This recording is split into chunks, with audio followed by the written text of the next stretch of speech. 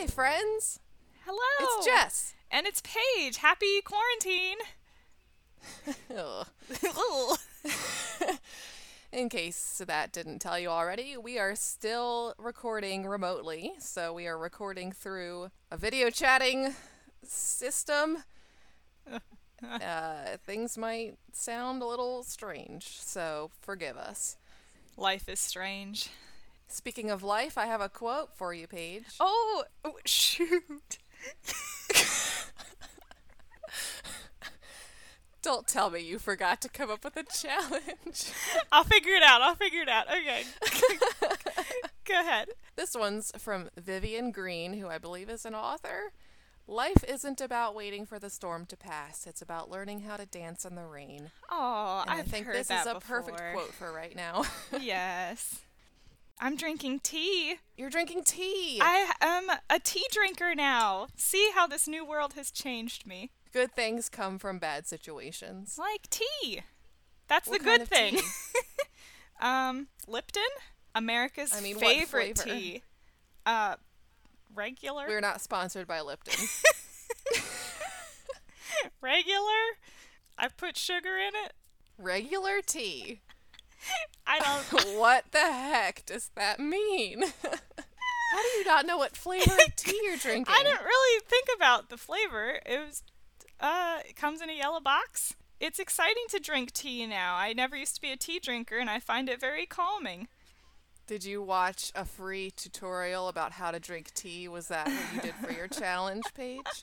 No, but I thought maybe this could suffice.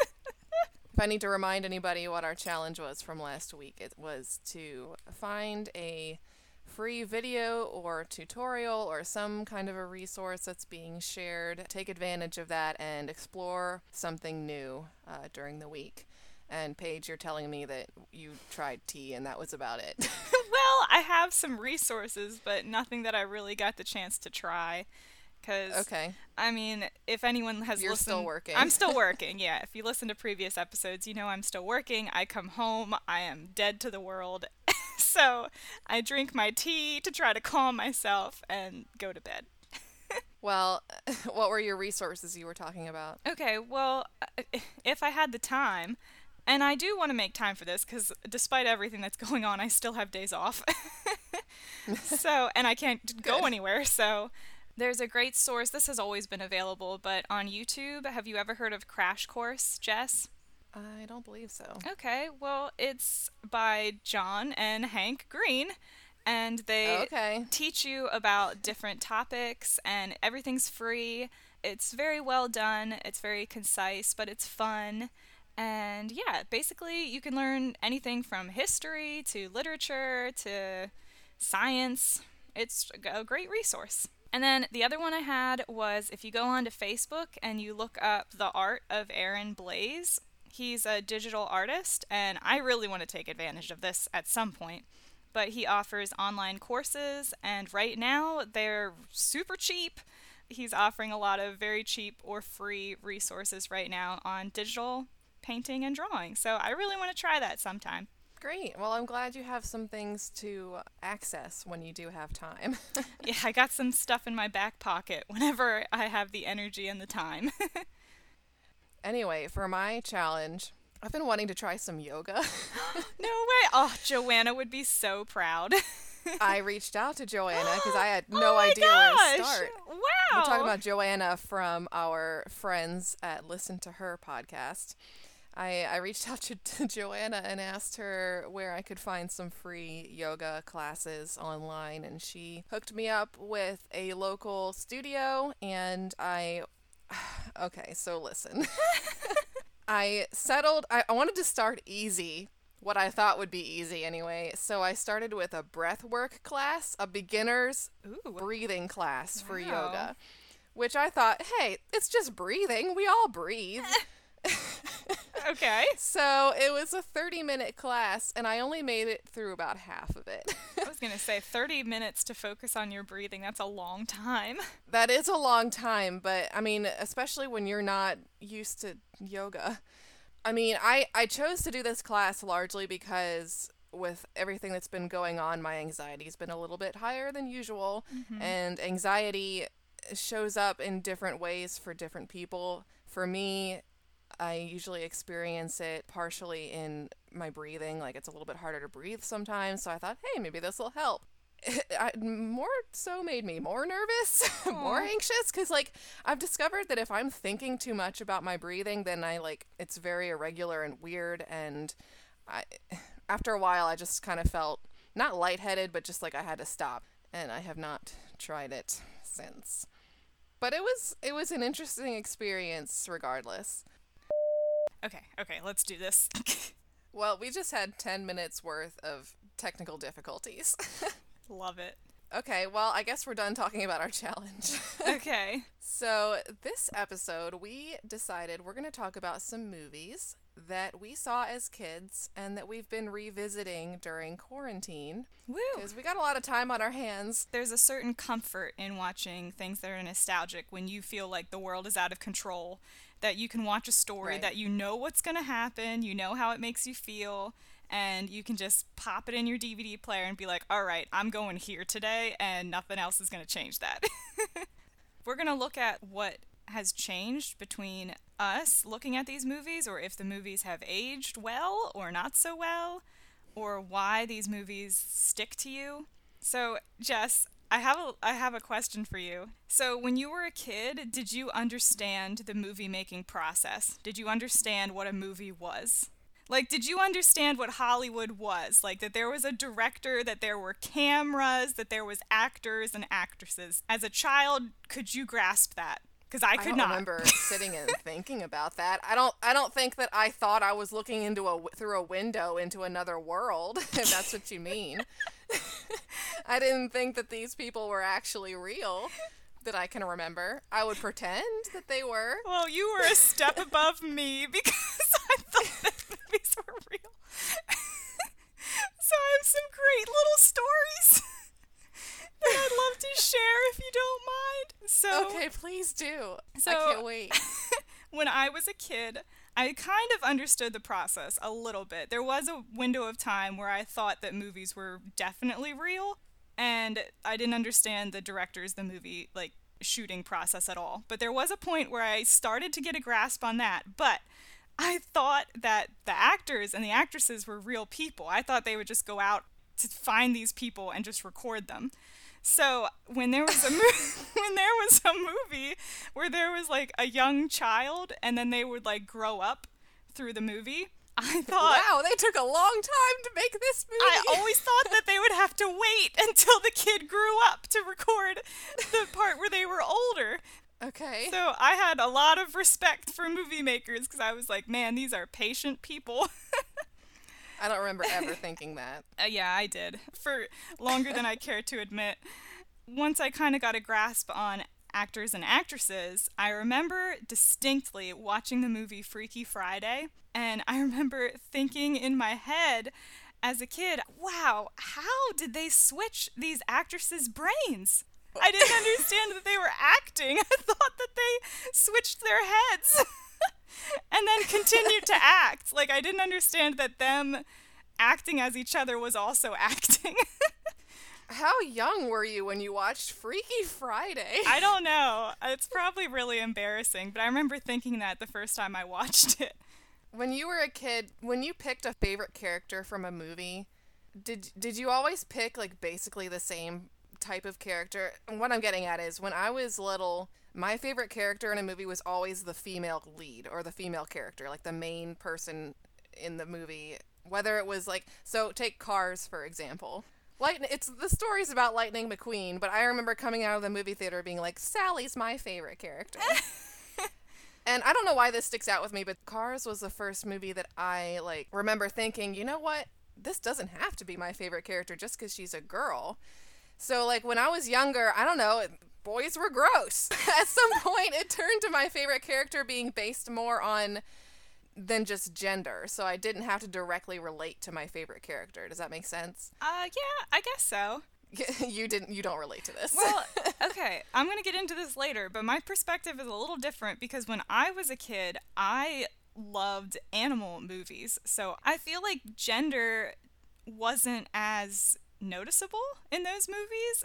I would relate to a character, like, no matter what the gender was, like Spirit. Do you remember that movie with the horse? Yeah. I liked Spirit. He was a boy. I mean, he was the main character, but, you know, I didn't really think about whether it was a female or a male. I just knew it was a horse or a dog, and I clung to that. I guess when I got older, I latched onto the female characters because, you know, that's what I would relate to. But when I was really little, I just remember I liked the animals and I didn't care what they were. Okay. No, I just remember there being a specific time being when I saw Cars where I realized, like, oh, I don't have to, my favorite character doesn't have to be the girl just because I'm a girl. So I started putting a lot more thought into characters and what it was that I liked about them. It's very introspective. When you were a kid, what was it in movies that you liked the most? Because when I was a kid, I would skip through parts of the movie just to get to, like, my favorite part. If it was a musical, we'll talk about this later, but if it was a musical, like Chitty Chitty Bang Bang, some of the songs were, like, clutch. They're, like, my favorite songs in the movie, and I would go to those, and I would skip over other ones. So, do you appreciate certain scenes a lot more now? Were you only interested in certain parts of movies when you were a kid? I don't know how else to ask this. No, do you understand what I'm getting at? I understand your question, and that's interesting, but I don't remember ever, like, skipping parts of movies. I do remember hiding behind the couch during scary parts. Me too. I remember specifically hiding behind the couch during Aladdin. At the very end, when Jafar turns into the snake, that was just too much. Too much for your little Too Paige much heart. for little Paige. That was a scary animal. Lina. Hold on, I gotta let Lina out the door. Is that what you want? What do you want? You just want to kiss me. Go down. Go down. Line. Okay, well, if you're gonna stay in here, you gotta be normal. I'd like to point out that my cat is very kindly just sleeping on my bed, making absolutely no noise. Jess, that's very rude of you to say. My dog is an A+. Well, she is protecting me from the mailman. Ugh, sorry, listeners. My dog is fantastic. She always listens to me. Okay, where were we? Okay. I don't know, but in case we didn't make it clear already, this episode is not spoiler free, but most of these movies have been out for decades, so you've been warned. All right, where are we starting? Do we want to talk about Chitty Chitty Bang Bang? Yes! Chitty Bang Bang, Chitty Chitty Bang Bang. All right, Jess, what do you love about Chitty Chitty Bang Bang that has stood the test of time? I love everything about Chitty Chitty Bang Bang. It's so magical, and the music is just awesome. Dick Van Dyke is like my ultimate Hollywood crush. That's him and his bad British accent and all. Although he did not use that in Chitty Chitty Bang Bang, which I never noticed as a child, that his kids and everyone around him have British accents, and he's got an American accent. I definitely did not pick up on that as a child. Well, I read all of the trivia on IMDb, and apparently that was one of his stipulations, that he wouldn't be in the movie if he had to fake a British accent.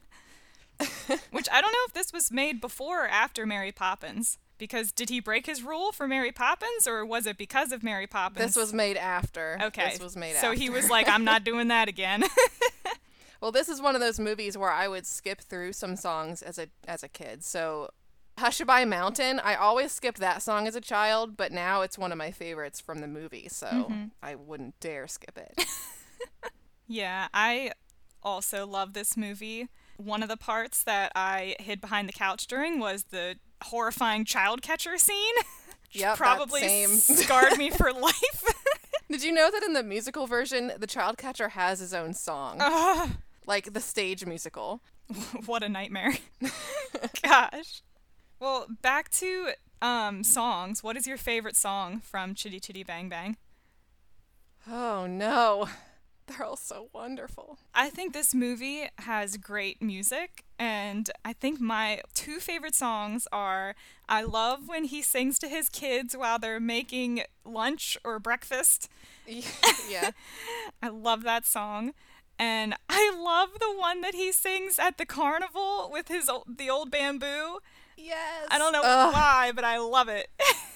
They're all so good. But I think I have to say my favorite one is, I think it's called Doll in a Music Box. Oh, yeah. So when they are infiltrating this castle and they're pretending to be toys, my brother and I would act out that scene all the time. Oh my gosh, how precious. We would just put in our little VHS tape into the VCR, fast forward to that song, and then we would just act it out. That is adorable. Oh my gosh. I loved that song and I love that sequence, so I feel like it would be a crime not to say that's my favorite song, but they're all so good. Oh my gosh, I used to love this song. I loved the song that the bad guys would sing, the You're My Little Chitchy Face. I used to sing that with my cousin all the time. This movie goes so hard. They hold nothing back.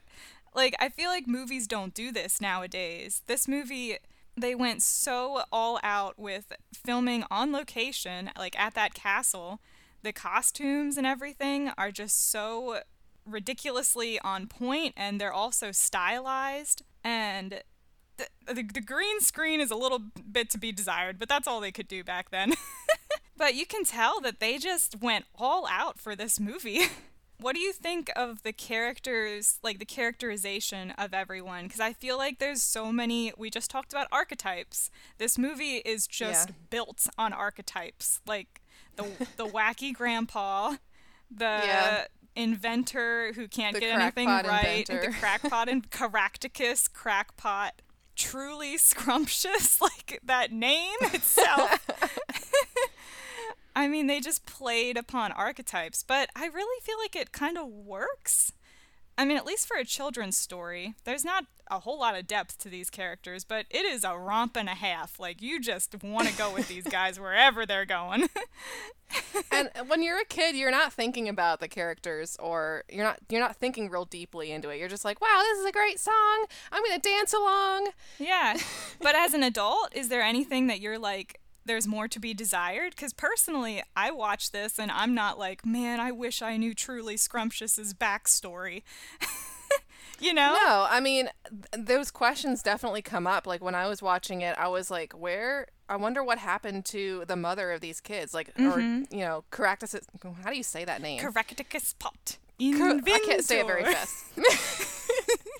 Mr. Potts. Mr. Caractacus Potts. That guy, his first wife, like, what happened to her? When I was a kid, I never thought about that. But now I'm like, I wonder what happened. But it's not that I need to know for the story to be good. Do you think that's nostalgia, though? Like, if you were to go to a movie theater and watch this without any, like, history? Or is it just that's how we view it, as because it's for children, we just accept that there's going to be questions that aren't answered, and that's fine? No story answers all of the questions that you have. True. It's not an important question. You don't have to know what happened to her to understand the story. It's just interesting to me how when you're a kid, you just take everything at face value. Because he still I noticed he still wears his wedding ring. Oh, I didn't notice that. At one point, that. I was like, oh, he's still got a ring on his hand. It's those little details that I pick up on now that I never would have picked up on as a kid. Wow. Where you're like, I'm going to make up my own little backstory as to what happened, I guess. Okay, well, I want to bring up something that also just totally went over my head as a child, which, as you have heard, a lot of things went over my head as a child. Yeah. There's things that you learn about as an adult that I'm curious if it taints a movie for you. Like, when I was reading the IMDb, it said that Dick Van Dyke didn't like this movie. And that Dick Van Dyke was like an alcoholic during this movie. He was drinking a lot, and that the director of this movie hated children. Yeah. There's a lot of things that, you know. He was the queen of Bulgaria. But does that spoil your view of a movie, knowing those things? And I want to bring up our next movie that we're going to talk about, Snow Dogs, because the leading actor in that movie is now on trial for assaulting women. Did you know that? Whoa, I did not need to know that. Oh, sorry. Spoilers, Jess.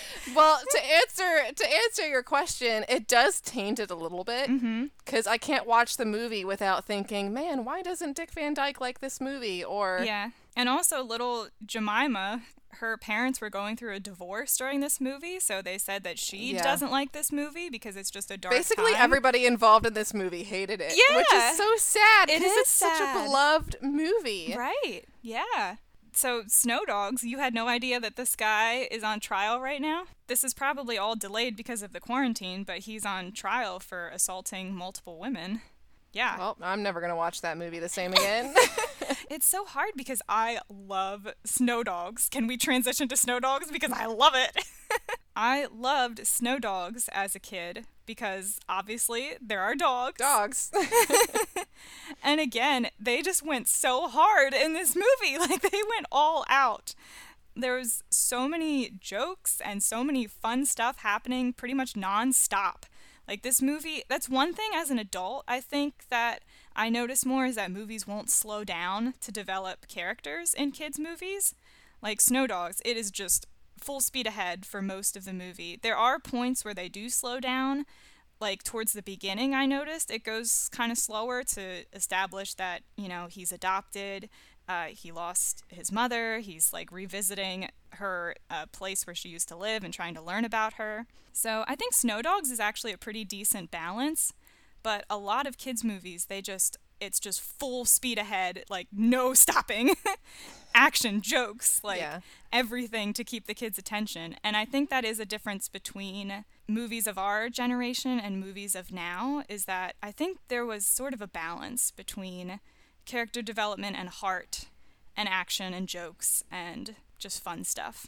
Well, when I was watching this movie, I was noticing there's a lot of physical comedy, which I don't really find funny anymore for the most part. When I was a kid, we had like 12 VHS tapes that we just had on rotation all the time. So we watched this all the time, but I don't remember specifically what it was that I liked about it. If it was like him trying to get the dogs under control every time he would go to the house and they would like attack him. I remember Nana was always my favorite dog. Yes. I mean, we're going to talk about this later, but in a movie we'll talk about in a few minutes, there's also a Border Collie. I'm like, no wonder I like Border Collies. They were in all these movies I saw as a child. I was watching this, and during the dream sequence during Snow Dogs, he like gets knocked out while mushing, and he has a dream about being back in Miami or something, and Barb comes up to him in like a bikini. Yeah. I don't remember what she said, but he was like, "Oh, she's in a bikini," and I was like, "Wow, kids movie. Whoa, slow your roll." Yeah, I think that it's a weird thing that when that stuff happens, you're just like, "Do you remember that this is a kids movie?" I don't know if I want to bring up The Black Cauldron, but that's on Disney Plus right now, and heck, that forgets it's for children. It is horrifying. I have not seen that either, so I don't know. I don't recommend it. I remember, though, that I was babysitting a long time ago, and the kid that I was babysitting for asked to watch this movie, and I had never seen it before, and I was like, well, okay. And I started watching it with him, and I was just like, oh my gosh, this is horrifying. It's just another movie that I feel like just forgets it's for kids. I mean, that forgets it for basically the whole thing, but there's definitely kids' movies where at times they just, I don't know if they put that in for the adults, where they're like, well, we need to sprinkle something in for the adults in the movie theater right now, and the kids won't notice. I think it's interesting that kids' movies from decades ago are a lot more risky, but adult movies from decades ago are not. Like, it's like they've switched places, because in the 50s, people would be afraid that, like, women in the audience were going to faint when they saw this scene. Oh, it's too spooky. Yeah. Like, in like, Alfred Hitchcock movies. Like, this is too scary for the women in the audience. But in kids' movies, they're just throwing whatever they got. I mean, Snow White's running through a spooky forest. Apparently kids cried in the movie theater. I don't remember. I think I read some trivia about that, how people were fainting in the movie theater during that scene. I remember they But said, do you see what I mean? Like, kids movies back then were like terrifying, and now they're a lot more subdued. And it's like kind of switched. It's like the other way around for adult movies. Totally. Yeah. I never thought about that. And you're right. I feel like we're going on such a tangent. We're supposed to be talking about Snow Dogs. I know, but I kind of love it. Wow. I noticed that when I was a kid, and I mean, if you haven't seen this movie, it's about this dentist from Miami who goes to Alaska because he finds out that he was adopted and his birth mother just died and left him like everything she owned. So he goes to Alaska, and then he suddenly comes across his father, who happens to be white, and he's black. So he goes and he is told where his father is, and he like finds him. He's like, you're white. and as a child, I was like, so? Yeah. It didn't even occur to me that was like any sort of social issue or anything. I was just like, yeah, it's his dad. What do you want? Mm-hmm. Yep. Same with me. Never thought about it. This is like, that personal experience for me is just proof that racism is taught to kids. Because when you're a kid, like, you don't care. Yeah. I remember when you brought up this point before we recorded this episode, I never thought about that either. The only reason I was like shocked that was his father is that he was such a grumpy old man. And I was like, that can't be his dad. This guy is so fun and that guy's so grumpy. But I never would have thought about skin color. It totally went over my head. Which, yeah, I think you're absolutely right that racism is learned. It's something that kids are just so oblivious to. Well, we were talking about scary movies. Can I talk about Babe? That's your definition of a scary children's movie? Okay, listen. I love Babe. It has been like 20 years. Please don't taint Babe. It's been like 20 years since I saw Babe. Mm-hmm. So I had very little memory about the plot or anything about it. I had little bits and pieces of memories. So I had to rent this on Amazon to watch it. But going into watching it, I felt very uneasy, and I was thinking, why am I feeling uneasy about watching this movie? What happens in this movie that was scary to me as a child? Uh-huh. It's very eerie. Many parts of the movie are kind of dark. The music is kind of eerie. The opening sequence alone, I was like, are you kidding me? Do you remember the opening sequence? Okay. It's coming back to me. It's like they take Babe away from his mom, right? Well, no. Before that, the opening credits. Oh. They're panning in this like dark house. I guess it's like the farmhouse of this couple. Okay. They're panning along these dark walls. It's very dark. It's just like candlelit or something. And it's showing all of this artwork on the walls that are pig related. And there's this one shot of a picture of a pig. And like as it's panning over it, the pig like opens up and it shows all of its little like intestines and like innards of this pig. Oh, no. It's like a stop motion. Paige, watch this movie.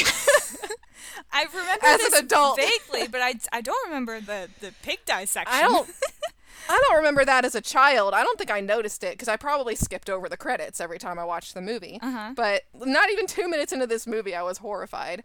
Like I said, the light and the music that were used in the movie, it all seems dark and foreboding. Much of the movie is morbidly teasing that this pig is going to be eaten by the farmers. There's a duck that gets killed halfway through the movie, and the other duck is like, oh, that's Roseanne or something, and it's like, oh, she was so nice. And while they're showing like a shot of this duck being cut open, and it looks disgusting. I was like about to become a vegetarian just watching. Are you sure that this is the same movie of my childhood? I don't remember that. Paige! Oh my gosh. I was watching this and wondering if you remembered any of it, because I have very few images. Like, I remembered a dollhouse. I remembered paint. Like, the pig gets covered in paint while trying to steal a alarm clock from the farmer's bedroom. You're looking at me very confused. Are we talking about the same movie? Yeah, okay. Can I give you my images to see if I'm right? Okay. I feel like I haven't watched it that long ago. Okay, I remember the farmer distinctly because he had like kind of a sad but like comforting face. Yeah. Okay. I remember the border collies. I remember something to do with fireworks. Was there fireworks at some point? There were fireworks at one point, yeah. Okay. I remember that Babe learns to herd the sheep. Yeah, we're talking about the same movie. Okay. You need to watch this again because it's terrifying. Bahram you! Yes! That's freaking terrifying! Like, I was watching this and just feeling such like, anxiety, and I don't know why. Well, I did want to bring this up. I forgot to bring it up in Snow Dogs, but I appreciate that Babe and Snow Dogs use a lot of real animals to do these movies. Like nowadays, like the new movies coming out, like The Call of the Wild, it's all CGI. There's no real animals involved that I can tell. And I'm kind of conflicted because animals are, working whether or not they might want to in these movies for long hours. So I'm like, is that why we're transitioning into CGI animals? But it's also like, I don't know, like, well, these I think animals... that Hollywood thinks that I think Hollywood thinks that CGI animals are more realistic looking. Somebody needs to tell strongly them that's not mistaken. the case. They're terrifying. I'd way rather see a puppet duck than a CGI duck. I was reading on IMDb, this movie is, quote, sometimes considered the film that began the CGI talking animal revolution. So this movie started it all, Paige. What? Well, there's no CGI animals in Babe, is there? There's CGI on the mouth, because they move the mouth to make it talk. Oh, Babe, no. Yeah, because I have such an issue with CGI animals. And, like, I love animals, and I don't want them to be put through movies if they don't want to. Like, there's a lot of issues that can arise because of that. But, yeah, I believe that there's a way to happily have an animal involved in a movie. And I think it's lazy for people to use CGI and just forget about even trying to train or attempt to have a real live animal involved in a movie. I think it's very lazy. And I don't know if it's for the money, because how is it cheaper to make a horrifying digital creation of an animal than to just... For me, I think it's more about like, oh, look at what we can do with technology. Long story short, this movie was kind of terrifying as I watched it. No wonder I was feeling anxious as I was starting to watch it, wondering, why am I feeling anxious about this? There was a part in the movie where Babe asks the border collie Fly, he says, "Fly, may I call you Mom?" And that made me tear up. And I'm sure that did not make me tear up as a child. So, you're able to appreciate stuff like that. And again, I couldn't remember anything about the plot or themes in the movie. There are themes about, staying in your place or sticking to the status quo and getting out of those. Forging your own path. Because they spent the whole movie being like, you're a pig. You can't be a sheepdog. You can't do this job. You're a stupid animal. You're one of the stupid animals. And I was seeing you don't remember that? There's a line that says, pigs are stupid. The bosses only eat stupid animals like pigs and ducks and chickens. And those animals are all speaking. So there are themes there that you can certainly relate to, like more adult themes. But as a child, I was not paying attention to any of that. I need to rewatch this. Holy cow. You do. Jeez. Anyway, we can move on from Babe. That's the only movie that I watched that I really couldn't remember most of it. Mm-hmm. The rest of the movies, like I had seen, in maybe the past 5 to 10 years, and I had a lot more memories about how they went. But Babe was like from the depths of my childhood, and they can go back there for all I care. Wow. Okay, so I'm going to bring up a very controversial movie. Oh, no. That I love, but everyone else seems to hate with, like, a burning passion. Jess, when I say the words Bridge to Terabithia, what do you think of? I liked that movie. People don't like that movie? Wow, you do? Yeah. Oh my gosh, okay. You warmed my heart. Because whenever I bring up this movie, and I've seen memes about this on the internet, people just hate this movie. And I want to figure out why. So Bridge to Terabithia, like when most people think about it, they think it's, the big thing that sticks out is that a child dies at the end of the movie. Well, yeah, that's why I don't watch it all the time. It is hard to watch. But that doesn't mean it's a bad movie. Yeah, well, I feel like there's a lot of people that just write off this movie. I read the book when I was in 5th grade. I remember when the movie came out, I was so excited. And I remember we bought it at Kmart, and it was right before we were going camping at our cabin. And we had little access to television or anything, and I had this crappy little, like, DVD...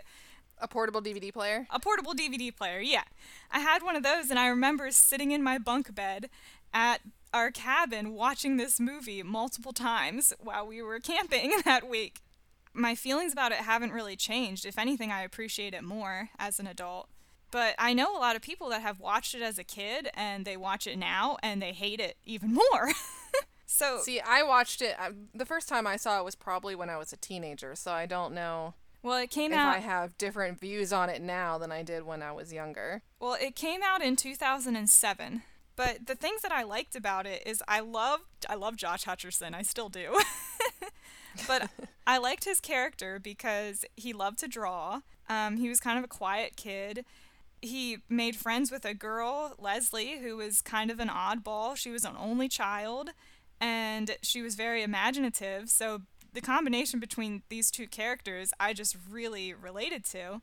And rewatching it, I realized that this movie does such a good job at balancing the fantasy and the imagination and the innocence of childhood while also bringing up the real dirty and gritty, difficult things that are involved in childhood. Because Josh Hutcherson's character, Jess, comes from a very poor family. He has a lot of anger issues. He goes through like a roller coaster of emotions throughout the movie. There's times where he's depressed, he lashes out, he's bullied, and I don't know, it's just, I think it's a great balance of showing how to escape those things through your childhood, but also face them. Does that make sense? Yeah, those are signs of a good movie. I don't understand why there are memes about how bad this movie is. It sounds like just a bunch of people who can't handle a sad movie. Yeah, the ending is definitely sad, there's no doubt. Like, if you want to show kids that life is not perfect, that things happen that are out of your control, I think this movie does an excellent job at showing that in a loving way. I know that this book is often censored in schools. They won't have it in the library, or they won't have it as part of the reading curriculum because of its deep and a little darker themes. I know I read it when I was in 5th grade, and I think I turned out all right. And I think this goes with what you were saying, Jess, that we don't allow kids to have those risky experiences. We kind of just sugarcoat everything and give them clouds and rainbows and fluffy unicorns, and we don't allow them to know what real life is like. I do appreciate that they show how hard it is for Jess when Leslie dies. Like, he kind of goes through like the stages of grief, and he rekindles a relationship with his father because he has such a horrible relationship with his father the whole movie, and his little sister. And then at the end of the movie, he loses his best friend, but that also opens the door to relationships with other people in his life who he didn't get along with, but now they realize, that life is short and you have to love those around you. And I think that's such a good message for kids. I just don't understand why there's so much hatred for this movie. It breaks my heart. I think if I had a kid, I would absolutely show them this movie as soon as I think they'd be able to process it in some small sense. Yeah, I was going to ask, how old do you think is appropriate? I don't know if I ever really considered this to be a quote-unquote kids movie. Mm-hmm. I mean, when I think kids movie, I'm thinking like something that a 6-year-old can watch, and I don't think I would let a 6-year-old watch this movie. Okay, I agree with that. I mean, like I said, I read this book when I was in 5th grade. If I would go off of how I experienced this book and this movie, I would say about 5th grade, because that's when I read the book and fell in love with it, and that's when, shortly after I watched the movie. I just want listeners, if anyone else out there has some love for Bridge to Terabithia, please let me know, because there's very few people. Jess, I think you're honestly the only person that I've ever talked to that appreciates this movie in some small sense. I think you've got one more movie, and it's like your all-time favorite movie. Yes. Okay. If you want to know the movie that shaped who I am today, It's 101 Dalmatians, the original animated Disney spectacular. I love this movie. I still do. This is your future. You are going to have 101 dogs. Please, yes. This is the movie that I watched as like a itty-bitty child. I had so many stuffed Dalmatians. Like, when you see little kids dressed up as princesses, that was not me. I dressed up as a Dalmatian. And I had Dalmatian sweaters and Dalmatian pajamas. I was a Dalmatian girl, not a princess girl. Rewatching it, though, as an adult, I still love it and appreciate it, but there's so many things that I never really thought about or just, again, kind of went over my head as a kid. There is no children in this movie. It's only dogs! I love that because, I mean, I don't know if that's going to be my future, especially with 101 dogs. That's a lot. That was another thing that I thought about. I was just like, how do they afford for the food and the space for all of these dogs? But I appreciate that it's a different type of story. It is, in some ways it's a love story, and in some ways it's an adventure story, in some ways it's like a rescue, a family. I don't know. I love it. I don't know really what else to say. I can't really contribute because I haven't seen this movie. Whoops. Wait, not at all? I have not seen 101 Dalmatians. Shut up. What? Oh my gosh. Okay. Next movie night, we're watching this. And Jess, I think what I love the most about this, before I even knew the word, before I even knew how much I would love this later in life, it's all about camaraderie! And not only is it camaraderie, it's dog camaraderie! There's a part in the movie where there's the twilight bark, so when the puppies are kidnapped and Pongo and Purdy need to find them, they go out to the park and they start a barking chain, so they start barking and they just are trying to find someone within the area that can pass along the message. And there's such a cool scene where it just keeps getting passed along and it's just dogs working together to try to save these puppies, and it's so beautiful. I just love how they all work together. It's all about dogs working together. If it had been the same plot but with humans, you wouldn't appreciate it as much. Oh, no. 101 kids. Sorry, kids, but no. That would stress me out. I just have so many memories wrapped up in this movie. I had birthday parties based on Dalmatians. I dressed up as a Dalmatian for years and years as my Halloween costume. And I wanted to be a dog. This is delving deep into my childhood. But now, as a kid, though, did you grasp the morbid nature of Cruella de Vil wanting these dogs to make coats? I didn't really process that, but recently when I rewatched it, I thought about how sad that is.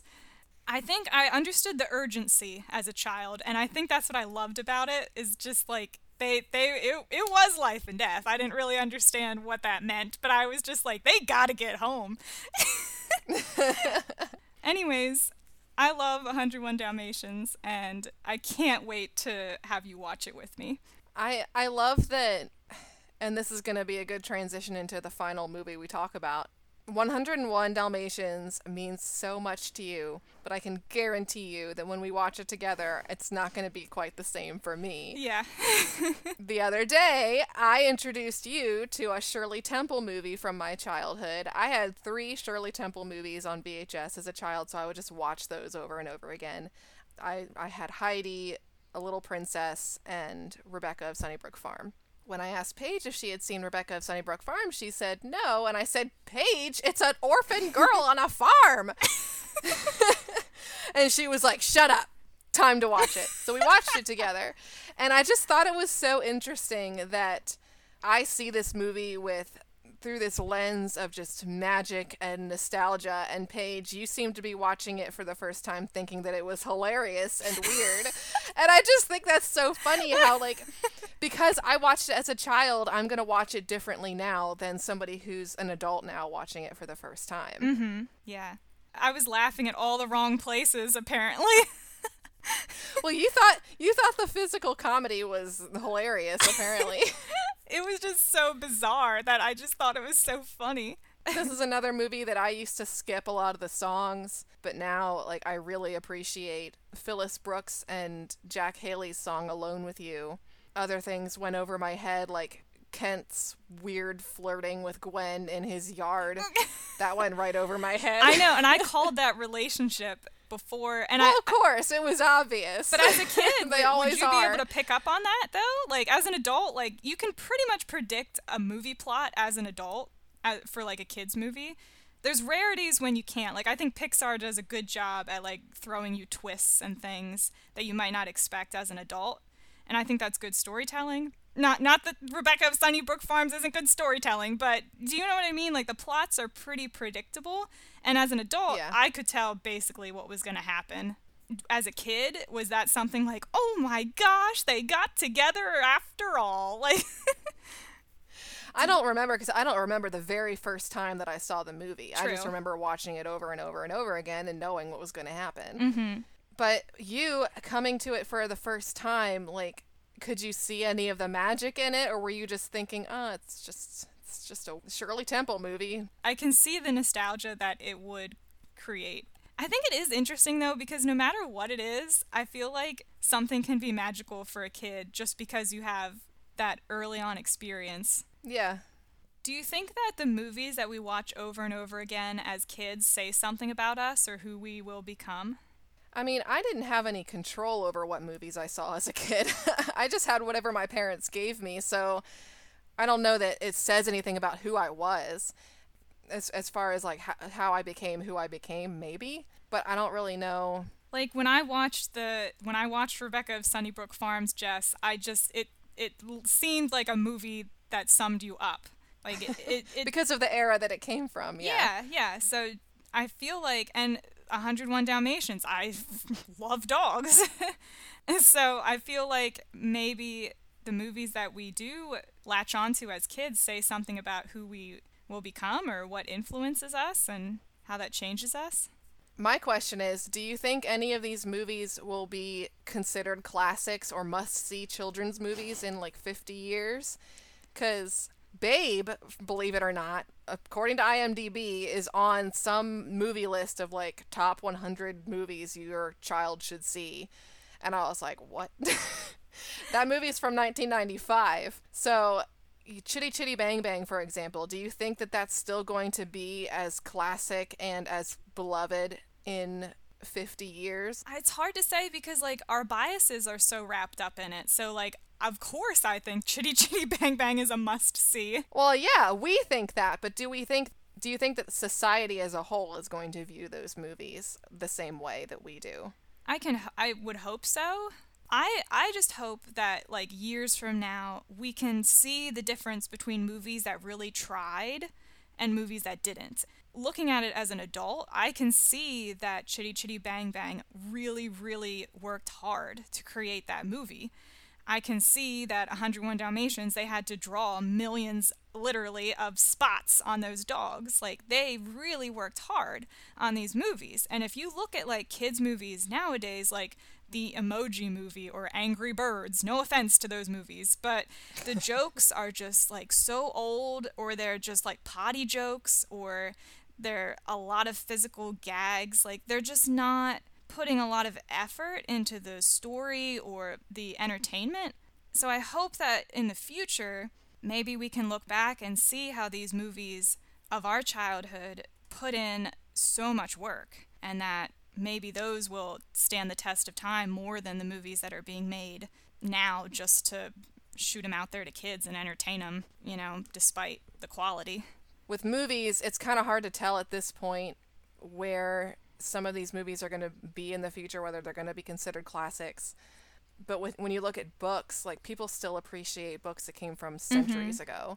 So I think that if they follow the same pattern, if movies follow the same pattern as books, we can probably count on a lot of them to still be considered classics. But I'm thinking, like, Disney movies like Beauty and the Beast and Aladdin or Mary Poppins, are those going to still be seen as they are now, when years from now they have 3 remakes for Beauty and the Beast with all these different cast members? Is everyone still going to appreciate the original cartoon Beauty and the Beast, or are they all going to say, Oh yeah, that Emma Watson Beauty and the Beast. That was my childhood. Right. Well, that's exactly like that is a classic. Yeah, and that's exactly like the point with kids and nostalgia, because if you're growing up as a kid in this era, the movies that you're going to latch onto are the movies that are available and that are coming out, probably. You are going to view those movies as classics and nostalgia, and you're going to overlook all of those things, and no matter what, you're going to cling to them, because there's so many movies that I watched over and over that were bad quality, and I didn't care, and that's just the way it is when you're a kid. You like it because you like it. Like you were saying about the live-action remakes, the kids these days, that's going to be their introduction to these stories. It might not be the original because their parents might be taking them to the movie theater to go see live-action Beauty and the Beast or live-action Cinderella. That's going to be their introduction, not the animated. But, 20 years from now when those kids are doing a podcast, those are going to be their movies that they're going to see with nostalgia. They're going to be talking about Frozen. Yeah, exactly. So, I don't know. I feel like the classics are going to be the ones that are the most innovative, I think, and put the work in. There's going to be kids that are going to love Angry Birds 12 and all of these movies. And that's just because that's what they're exposed to and that's what they fall in love with. And I think that's kind of beautiful. Well, do you have a challenge for us, Paige? All right, I'm issuing this challenge not because I forgot about it, but because I put a lot of effort into thinking about this. I believe you so wholeheartedly. My challenge is to dust off your VHSs and dig up your DVDs and find a movie that you cherished and loved as a child and watch it again and see how it rates as an adult. If you still love it, if you see anything new, maybe watch one of the movies that we talked about and let us know what you think. We'd love to hear what you have to say. And while you're at it, if you could give us a rating on Apple Podcasts or wherever there are ratings for podcasts, we would very much appreciate it. And remember to subscribe if you want to see what future episodes have in store. We are all over the place, so you never know what we're going to talk about. We are also taking suggestions or recommendations for future topics to talk about. Yeah, so let us know what you want to hear from us about. We're open to suggestions. We've been sitting here for a long time. This is probably going to get cut down so much, and I could keep going. I have my DVD piles right next to me. I can name some off right now. Cats Don't Dance. Please no. The honorable mentions are Cats Don't Dance, Pete's Dragon, The Parent Trap, Jess. All versions of The Parent Trap. The Swan Princess. That has some serious issues. Oh, what was the quote from that movie? That's fine